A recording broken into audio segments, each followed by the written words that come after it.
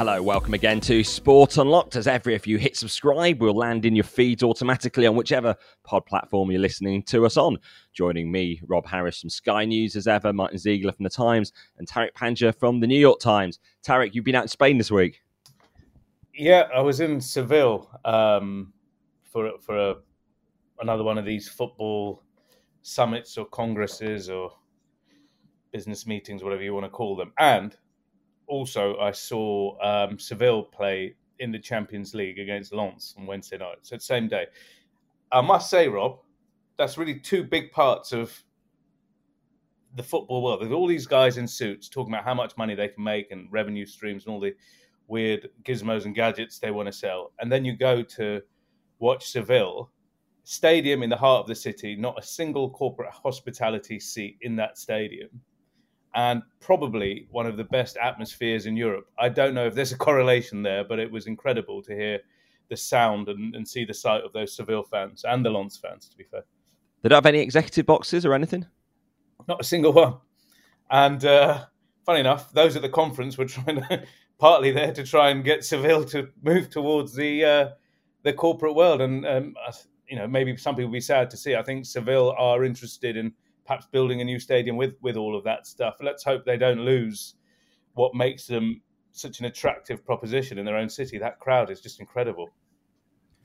And then the opposite end of things, Martin and myself were at a luxury London hotel where the Premier League clubs were meeting. Yeah, we were. The Premier League clubs getting together, talk about the next big TV deal, which is important not just, I guess, for the Premier League, but for the whole of football, because the richer the Premier League is, the more the other European leagues kick off about it and feel that they're being left behind. So, yeah, well, I think it's things are shaping up to be quite interesting. One we'll get into a bit later in the pod. Here's something interesting that was announced. Quite a serious case from Interpol. They broke up a criminal organised gang. In part, they're involved in some match fixing in table tennis, but also they were finding a way of getting World Cup feeds early. So many people might not realise, but I certainly counted this when I was out at the Women's World Cup in Australia. It takes about 15 seconds for the match action to be viewed on particularly screens in the UK because of all the HD and how long it takes to get across the world. And at the Men's World Cup in Qatar, this gang's accused of getting some early access, which then is feeding into the betting markets, and you can profiteer off that. That sort of thing has been going on for quite a long time. So interesting that they're getting the feeds early. I mean, there has been quite a lot of things about spotters going into matches with a mobile phone and phoning incidents back to whoever, bookmakers, bettors, to try and beat the broadcasters. I mean, there was a sort of fairly unpleasant case in Newcastle about 10 years ago, but a Chinese guy who was discovered dead, and it turned out he had been employed to go into matches, Premier League matches, with a mobile phone and phone information back, and obviously there was concerns about links with organised crime. So it is, it's not just football as well. I think tennis as well. There's this. I think the term for these guys are courtsiders, where they're sat in the stadium, and that split second, or Rob, as much as did you say 15 seconds advantage is obviously like having Biff Tannion's almanac in Back to the Future 2. If you've seen that film where you get the sports results before they've happened, you're going to make a lot of money. Well, you say that, and this is not to make money, that, particularly at World Cup, I might often tweet a goal very quickly as it goes in, and you always get people saying, we've not even seen anything close to that happening yet. And it's giving advance notice. And especially, actually, when more and more people watching via sort of internet connections, you really do have a significant delay then, and that can vary, can't it? I mean, sometimes you can be easily 15, 20 seconds, half a minute behind what the live action. In the Interpol case, have they provided any further detail into how these guys managed to get access to the feed so quickly? Does that mean they tapped into, I guess, whatever host broadcasting service there was in Qatar at the time, or someone internally, or anything like that? Yeah, we haven't actually heard. It was just, a sense they managed to sort of get this access to the feed. I suppose you could be doing it if you were in stadiums, but there's certainly a reference to how, they did manage to gain significantly by taking advantage of the tiniest possible gap. So, yeah, we're waiting to actually hear some more on that case. The other thing, in some stadiums as well, if you try and get on a betting website, I don't think you can in certain arenas. You have maybe some geolocation issues as well. That's another way of preventing some of this, but it is really interesting. There's probably also money to be made in the virtual world of football too. Well, this week I was actually at the launch of the new EA Sports FC game. That might not be a familiar name for you because for 30 years it's been called FIFA. And this all ultimately comes back down to some football politics, some decisions at the top of FIFA about why they walked away from their EA Sports partnership FIFA. So that much-loved FIFA brand in the gaming world has vanished. And crucially, when FIFA walked away, over a year and a half ago almost now, they said they'd have the biggest game, they'd still have a FIFA game, but it's not there. It's not materialised. Gianni Infantino promised it, but there is no FIFA 24 game, and their old partners, they're now rivals, have gotten ahead of them. And, an area we don't talk about as much here, gaming, but this is worth billions, and how so many football fans access the game. Well, it's FIFA's highest revenue stream as well. That's overnight switched off per year. That EA contract was worth more than anything else FIFA would generate. At the time, it was about $150 million. The number they turned down is around $200 million to go it alone. And they didn't have to do anything for that either. You literally are saying, here, have these 4 initials, and off you go. And this other company, obviously EA has profited very well from one of the world's best-sold computer games over the years. But for FIFA, that's gone. And also that positive name recognition. When you say FIFA, sadly for I guess in most parts of the world, FIFA is negative, except when it came to that computer game. When I did a piece with Peter Moore, the former Liverpool chief executive, he used to work for EA Sports, so he's sort of fairly close, and you might say he's also sort of has a certain viewpoint, but I think he described it as the most expensive own goal in football history. And Gianni Infantino has promised that they're going to have the best football esports game, but we still haven't seen any sign of that. And it's very expensive, very difficult, and I think perhaps even impossible to sort of replicate what the now is EA Sports FC it does. And crucial to what EA Sports have done is deals with the big leagues, the Premier League, UEFA with the Champions League, and so many other competitions like the Saudi League around the world, FIFA Pro as well. So they've managed to get the rights to all these players, because one thing that came up in their focus group, someone from EA was saying, is that they thought it wouldn't be the real Cristiano Ronaldo, but they have the real names, they have the real teams. It's just you can't something like the FIFA World Cup. It's about the only property FIFA do retain. But if FIFA hoped people would think actually EA would no longer be a superior product, by launching now, they've managed to get that new name recognition probably with the fan base. And then there's quite a loyalty. Why would you necessarily buy this new FIFA game if it ever emerges? Yeah, I think having the rights to the actual names is critical. Do you remember there was a rival to FIFA in the sort of the late noughties or the noughties, but because they didn't have the license, the names, it had sort of like David, instead of David Beckham, it was like Daniel Beckham. Pro Evolution, which it is indeed Pro Evolution Soccer, and that I don't think that quite does it for most people. Most want to pretend that they're actually whoever, Bukayo Saka. So EA's revenue is about $7 billion a year, and they make more than $1 billion a year alone from the Ultimate Team. That's where you buy these packs that ultimately help you build the star players and the star teams. And it has come under criticism for some people for being a form of gambling in some markets. But what the Ultimate Team notably has this time is female players. So you can mix and match, and you can have joint men's and women's teams. So they're also EA promoting it as this new form of equality. Though, of course, in the real world, FIFA wouldn't allow mixed matches to take place. Wouldn't be the first, actually, EA. There was an owner of a Serie A club, I think in the late 90s or early 2000s, and he was a bit of a maverick. I forget the name of the club now, so I don't get that wrong. But he wanted to promote a female player who said it was good enough to play in his Serie A team, but the league at the time denied that. He also signed, I think, one of the late Colonel Gaddafi's sons as well to play in his midfield. So that would have been an interesting double act there. But yeah, well done to EA. Rob, they've also started sponsoring to get the name out. This is a big deal, right? Like to change this FIFA brand that was universally known and popular for 2 decades or more, or 3 decades.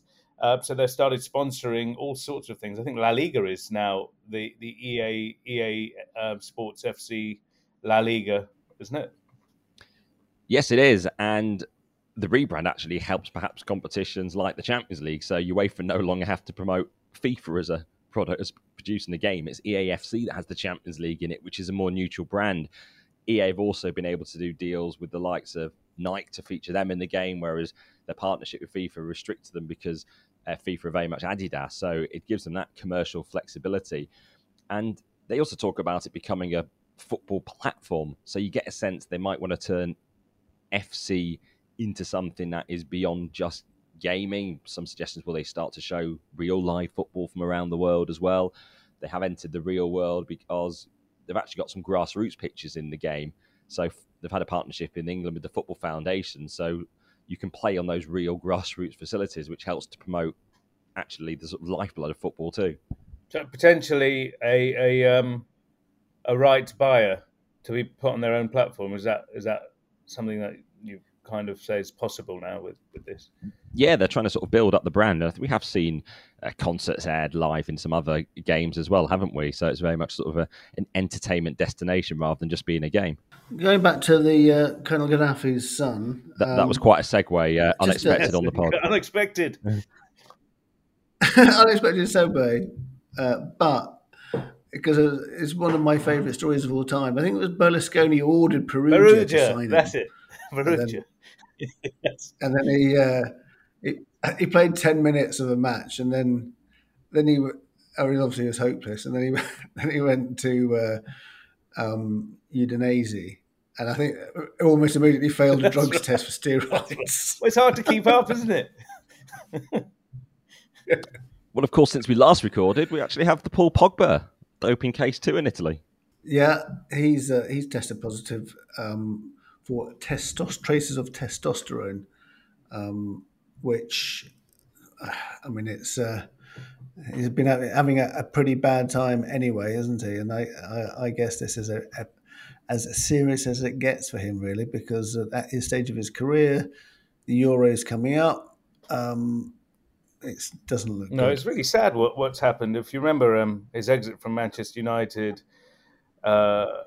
wasn't great. He was injured towards the end of it, and then there was that affair with his brother when he was accused of blackmail and extortion, and the use of, I think there was a witch doctor involved in this, and then there was criminal case filed in France. Then he goes to Juventus, almost injured immediately.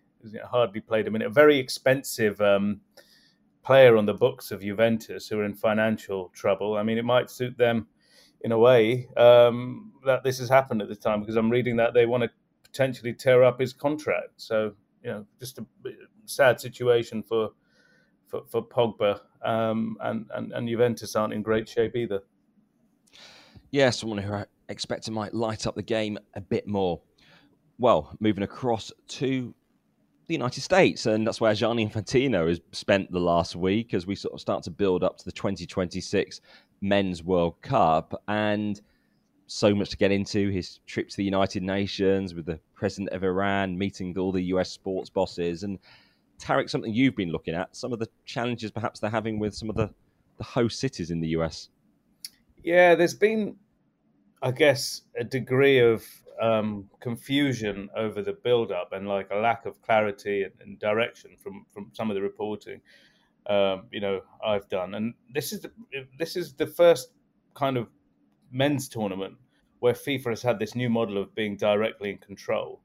So this is across 3 countries: United States, Mexico, and Canada. Already confusing. 48 teams, biggest World Cup ever, and the national FAs, which normally are part of organising a World Cup, aren't involved at all. So FIFA are going direct to the cities, direct to the local governments, regional governments, mayors' offices, and it's just nothing's really happened since 2018. Let's remember when they were awarded the World Cup. It was just on the eve of the Russia World Cup in 2018 in Moscow, and there's been not much progress made, and then this issue of FIFA saying they're going to take 11 billion, generate 11 billion from the World Cup, and for these cities and these stadium owners, like, well, what about us? You can't just come here and come to the US and just take everything away. We want to be equal partners, and that seems to be quite a sticking point. And they've got this office in Coral Gables now in Florida where this World Cup will be run from, and it seems to be very hard to hire staff. And Martin, they got rid of Colin Smith as well, the bloke who runs World Cups at FIFA, didn't they, a couple of months ago? So quite a lot of work ahead. I think you'll find that he left of his own accord. Oh, there you go. Mutual understanding. Always one of those people you could put up a press conference, you could be guaranteed wouldn't sort of put a foot wrong in anything they said. A very calming presence for FIFA. Yeah, they've got a temporary guy in charge now. They still haven't decided whether the final is going to be held, have they? I mean, that's right. It's going to basically, it's either going to be the Giant Stadium in New Jersey, which I think is probably the likely for time zones, and also I think the sort of feeling amongst the FIFA leadership, it's a sort of diverse city and a lot sort of going to have more of a buzz, because the other option is Dallas, which is a sort of a very sort of clean, fantastic stadium. Got a roof, so it's not going to be too hot, but it's a bit sort of, I don't know. There's not much character around it, is there? So I think it's probably going to be New Jersey, but I think it's very strange they haven't decided where the finals. Apologies to perhaps any of our listeners in Dallas who might immediately be inviting you out there to get a better look of the city. I spent a month in Dallas, so I know it quite well. So speaking with authority, you need to have a car to live there. That's for sure. I'm intrigued by this month in Dallas. You can't just say that and then we're going to move. What were you doing in Dallas for a month? Oh well, so I have to be. It wasn't quite a month, but my uncle lived in Texas. So when I was 18, I went and spent time with him in Texas. Didn't fancy it. Didn't like it. It's I can see why people like Texas, but it wasn't not for me. Rob, there is another city, by the way. It is going to be between Dallas and New York, but there was 3 cities that have submitted a bid for the final. Los Angeles is the other one, and that new stadium that Arsenal owner Stan Kroenke has built for his NFL franchise there. But Los Angeles it seems to be out of the equation completely. And as Martin said, it's between this really fancy Dallas Cowboys stadium in Dallas and the MetLife Stadium and it's not New York, it's New Jersey, right? And that's another part of this question. We're not talking about a final in the heart of New York. We're talking about it at the Meadowlands in New Jersey.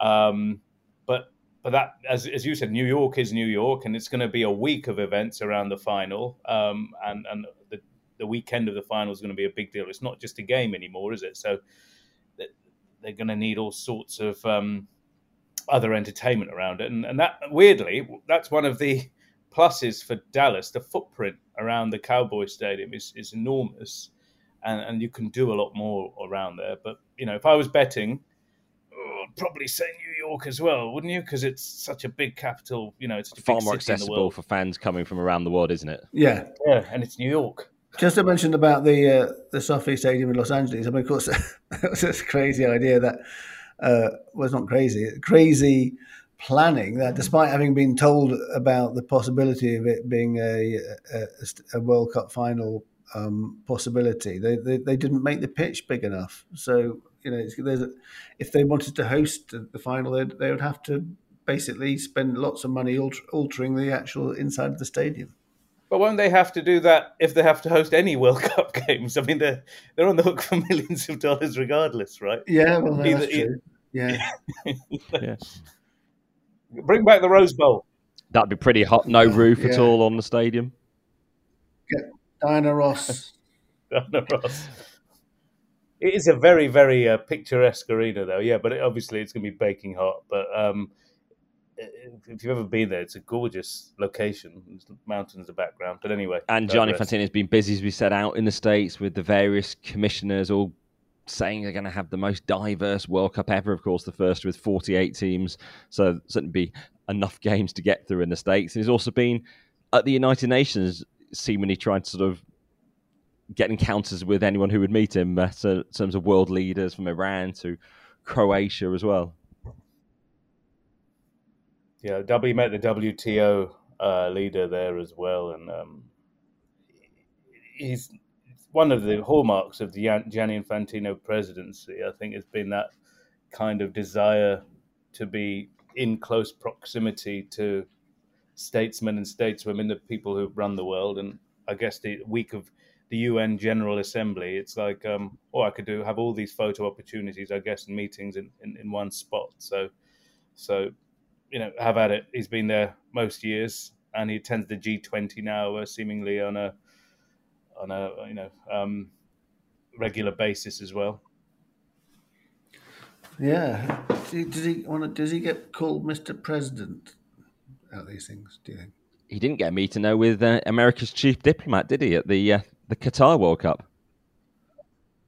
Yeah, heard that during the Qatar World Cup, the US had sent their Secretary of State, Antony Blinken, to the World Cup to follow the US team, and he was busy doing exactly that, following the US team, and didn't have an opportunity or the time to get together with Gianni Infantino. I'm sure there'll be chances to have that photo taken at another moment, or maybe this week in New York.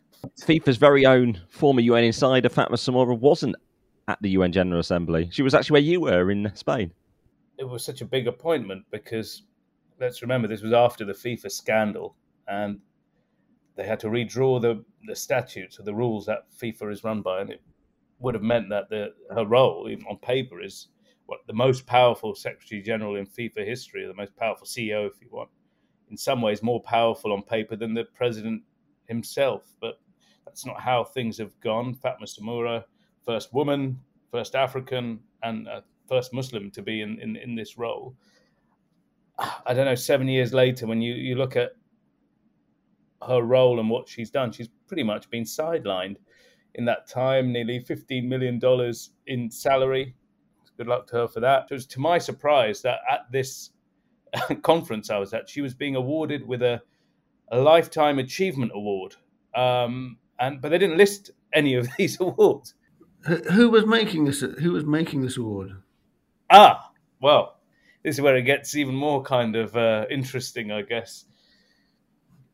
She was interviewed at this event in Seville by the head or the owner of a company called APO, which is a big African communications company, which completely coincidentally and nothing to do with this award, I'm told, is also a big client of FIFA's. So it distributes quite a lot of their information and has done, and has been obviously paid handsomely for this during the last few years, during the years Fatma Samoura's run FIFA. But these two things must be seen separately, Martin. I don't know what you're getting at here.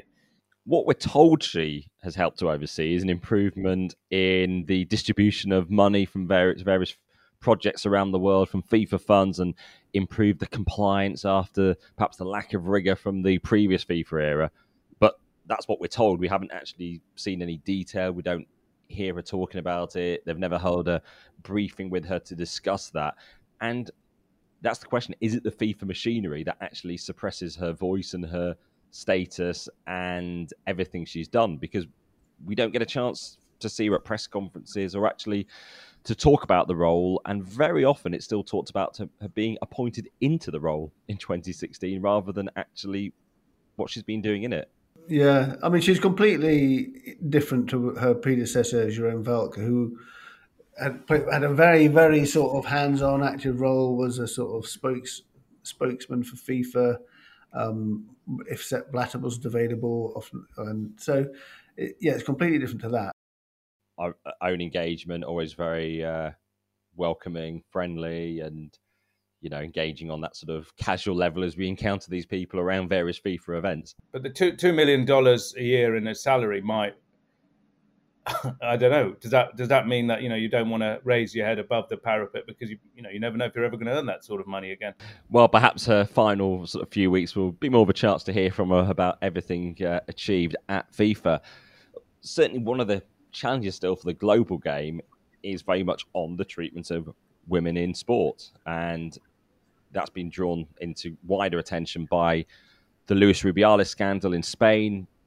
Gianni Infantino at the UN hasn't sort of used that moment for anything bigger on female empowerment, sexism within the sport, and making a stand in that way. Yet, over a month on from that World Cup final, the fallout is still continuing in Spain. Very nearly, we had the Spanish players boycotting their first game since the World Cup. It seemed like they were almost being corralled into reporting for national team duty under the threat of sanctions under Spain's sports law, which can fine and ban players if they don't turn up to national team duty. But eventually they did report to duty. They, have used their position really notably, haven't they? Calling for sweeping changes. Rubiales going isn't enough. Now we've had the Secretary General going as well from the Spanish FA, and perhaps some hope of a more welcoming environment. But I mean, there are so many strands to this story, aren't there?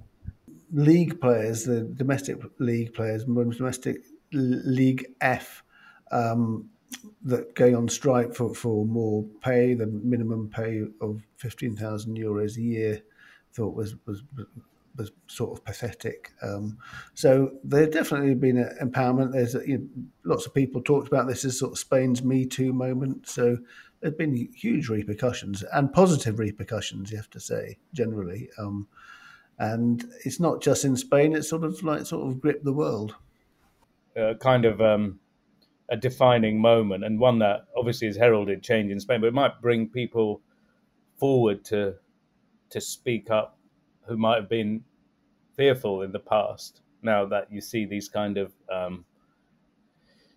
dinosaurs being stripped of their roles in football, and you have change. One of the things I noticed before the Spanish team ended their strike, they said a statement saying they, even after Rubiales was fired, that they still didn't want to play because there were structural issues. And almost, if you read past the language, said there should be a federation in a way that is completely focused on the Spanish women's game and that cares solely about that. And it made me think again about whether, even on an international level, women's football should be run solely and with that focus by people who really care about it, are not distracted by all this other sort of big business, big money, and all the distractions of the men's game that is sort of ramped up next to it. And I've been talking to people in the game over the last few weeks, and there is some now a little bit more thought about maybe that might be a good idea, and there are ways to do it. And I kind of suggested in the past a 20% levy or tax on FIFA, which we've talked about 11 billion over the next 4-year cycle for a couple of decades. That is great seed money. In fact, would make it one of the world's most wealthiest sports federations overnight if you set up a International Women's Football Federation. And maybe it's because the Men's World Cup makes more money for FIFA at the moment. That's why we've seen Gianni Infantino in the US in the last week, although not in Mexico and Canada, the other co-host for 26, where, of course, he spent less time and attention to making trips to the Women's World Cup hosts ahead of the tournament there this year. He didn't go to Australia at all before the Women's World Cup, if you recall that. And you're right, he was in Dallas this weekend at an NFL game with Jerry Jones, the owner of the stadium, who's hoping to bring the final there. Saw him on the jumbo screen there, and a stadium visit, because it is so, obviously in his eyes, very paramount where the World Cup final is played. And that, as you said, Rob, is a contrast. One notable achievement, might be symbolic to some, but it's important, is this Spanish team securing a name change. So no longer are they known as in Spain and the Federation, the Spanish women's team, but all the Spanish teams are known as the Spanish team. So men's or women's, there isn't that demarcation for the women's team because, of course, at the moment we still have the FIFA World Cup is for men and the Women's World Cup is women. So the gender is only highlighted on the women's tournament. Yeah, no, that's probably a good change too. Martin, another big change that you've seen is this sudden interest and growth in the Saudi Premier League all of a sudden. And you've got some great stats as to how huge their attendances are now post this big spending summer. Yeah, the sort of press release came out from the Saudi Pro League saying they've record attendances, huge growth in the last season. But actually, when I worked out what the average attendance was for a Saudi Pro League game, the average attendance is only 8,000, which is, from English point of view, seems very, very small. And you can, looking at some of the pictures, like from when Jordan Henderson was playing, it was, lucky if they could actually get to 1,000 in terms of the number of people in the stadium. Yeah, it's very skewed, isn't it? Because you have, regional heavyweights there, well-supported teams like Al Hilal regularly getting more than 40,000. That's where, even before all these players were signed, now they have Neymar and Alexander Mitrovic and the others there, etc. But so if you take Al Hilal at one end, there was a stat, or someone was suggesting that if you add the entire season's attendances of the kind of bottom four in terms of attendance, they still would not get one game's worth, so about 41,000 for an entire season if you add all their games together. And it's quite a strange way, very skewed league in that sense. But it's I guess it's a TV product and a marketing product. And one of the things they mentioned, guys, in Seville was they don't mind if people aren't watching the 90-minute games. They want this kind of regular engagement, clips and social media posts, and as such, almost give away their rights to these players, very famous people, to post videos and content on their personal social media feed, something that you can imagine top leagues allowing free video to just disappear, right? Yeah, and we heard from the man at the top himself this week, Mohammed bin Salman, the Crown Prince of Saudi Arabia, who asked on Fox News about sports washing. Well, if sport washing going to increase my GDP by 1%, and then I will continue doing sport washing. You're okay with that term? I don't care. I have 1% growth of GDP from sport, and I'm aiming for another 1.5%. Call it whatever you want. We're going to get that 1.5%. I'm not quite sure how it increases GDP, though, doesn't it? Because it's not bringing in money, is it? How can sport? Seems to be costing them a lot rather than generating cash. Yeah. I suppose there'll be some money coming in from F1 and boxing, but actually it's a sort of, surely it's a sort of net spend, but I don't know. But also, I suppose, depends what we count as the sports industry there, in terms of the opening up of Saudi society. People are able to do a lot more. So, you practice sport, you play, you spend money on going to things. But like you say, you haven't seen the books, have we? And obviously the Premier League are trying to assert their dominance still globally as the league people really want to watch and to play in. And perhaps that's borne out with some of the TV deals that they're doing now, the international TV deals, which are showing growth, aren't they, globally? Making more money from international rights than domestic rights, the Premier League, and only on the up with now another new deal, Canal Plus. Which territories are these in? Do we know how much it's worth?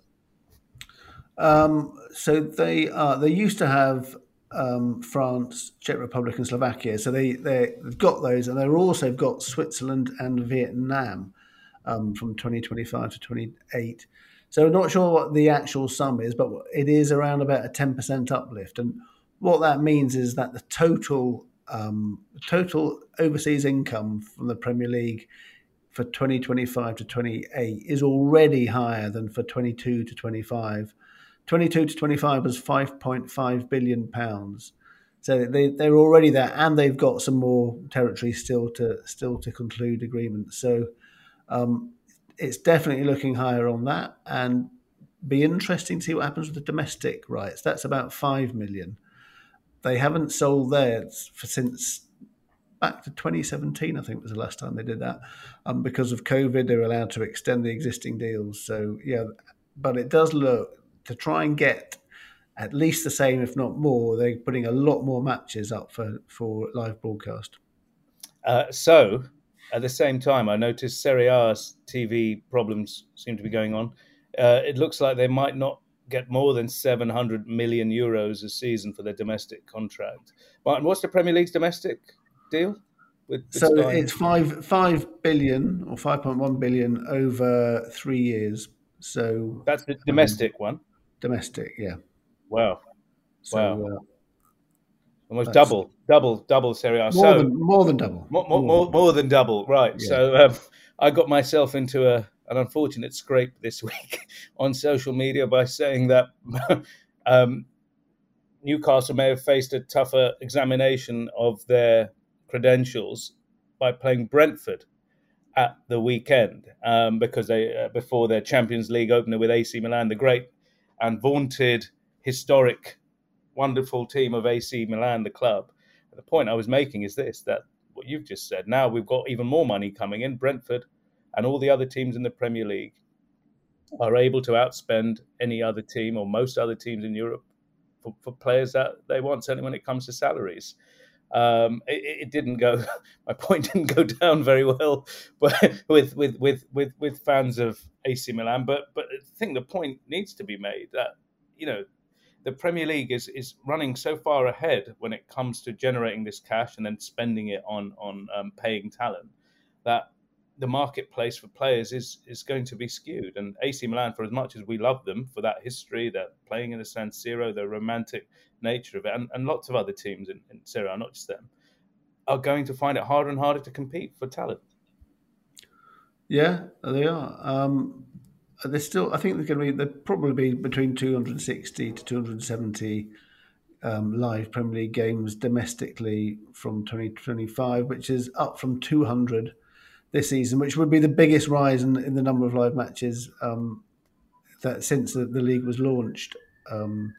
So it is going to be basically a lot more sort of wall to wall, which I probably hope to see there'll be more money. But also interestingly, it's going to have an impact on the lower divisions of the EFL because they've reached basically a broad agreement on the amount of the extra cash the three divisions below the Premier League are going to get, an extra around about 130 to 140 million a year. It's not going to be the same every season, but that's on average. They're just having disagreements still over the spending controls, which is so that this sort of ongoing deal, which is in the background of a football regulator coming in.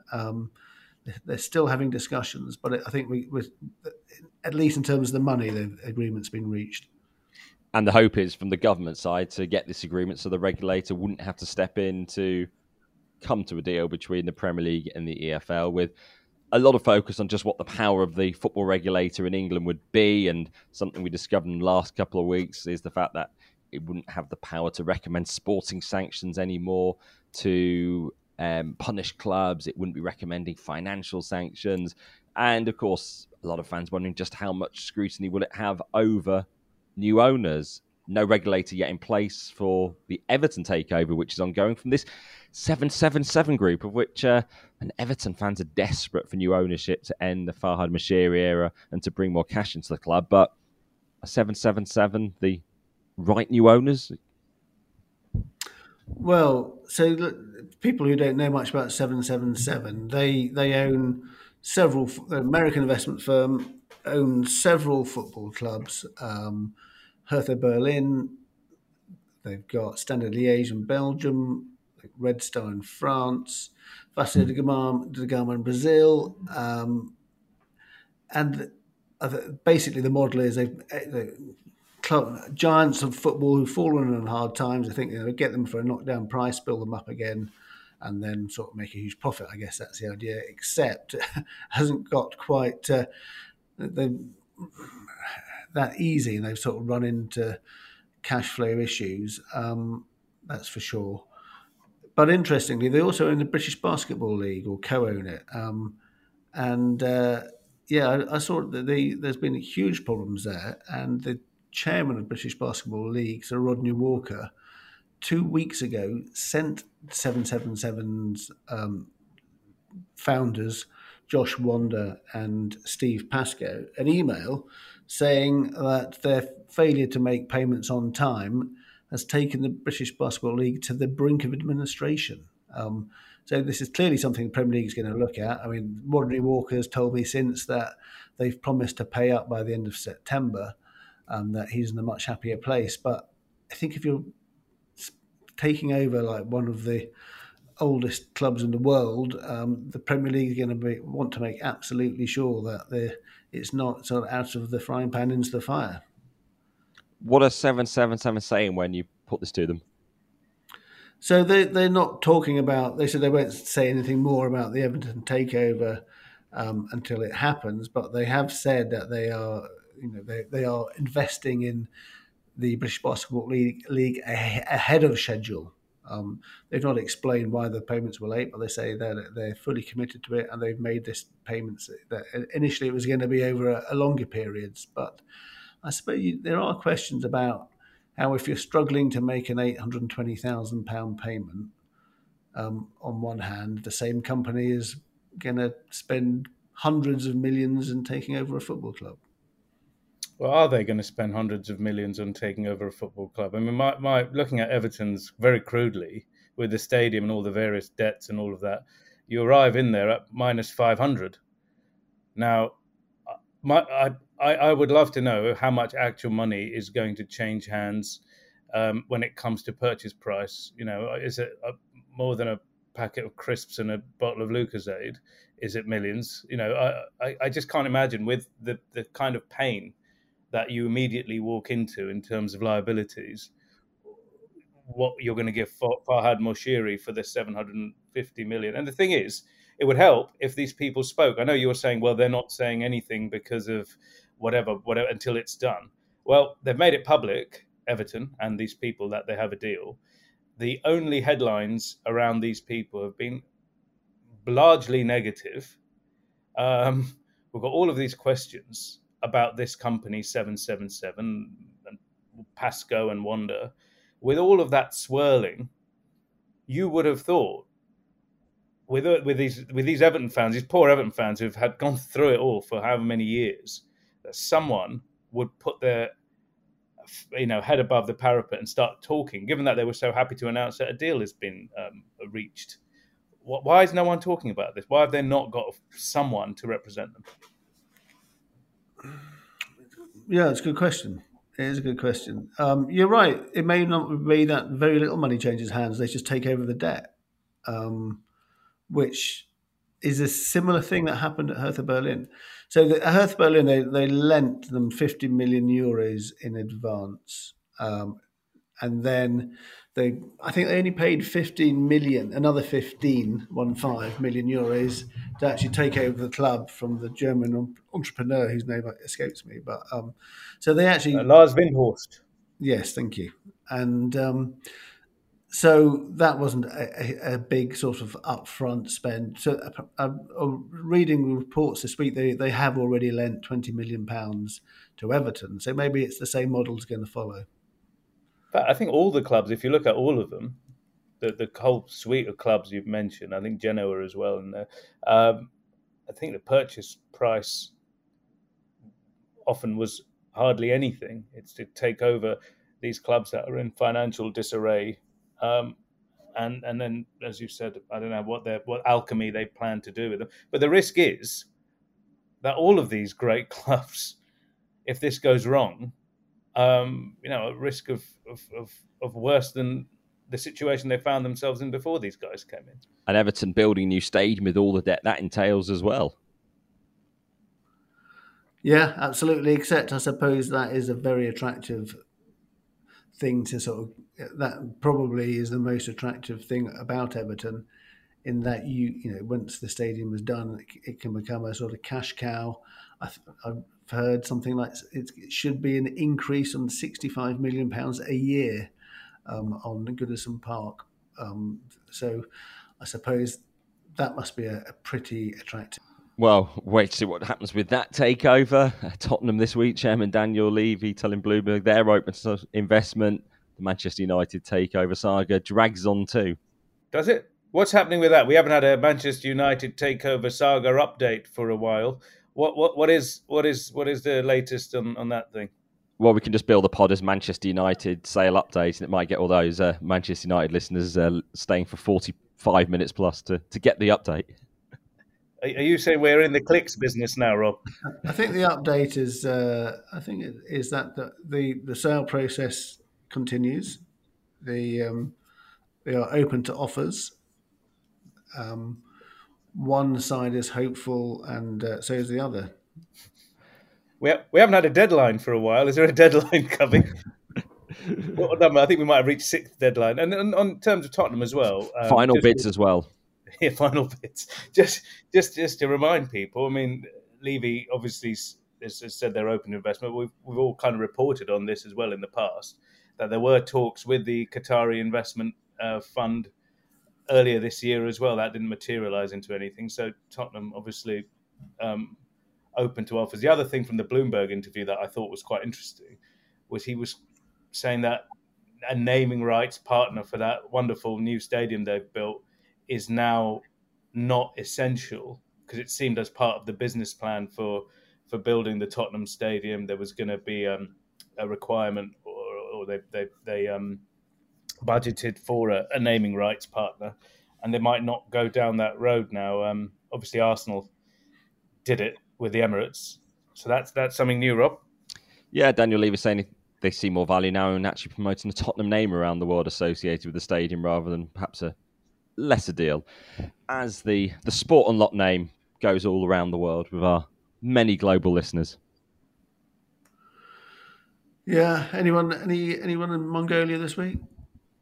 No, we are pretty big in Paraguay, where Common Ball are obviously based. So the main thing is keep hitting subscribe on your pod platform. Then we land automatically and you get notifications and the like, and always message any feedback through Sport Unlocked on Twitter, Facebook, and Instagram.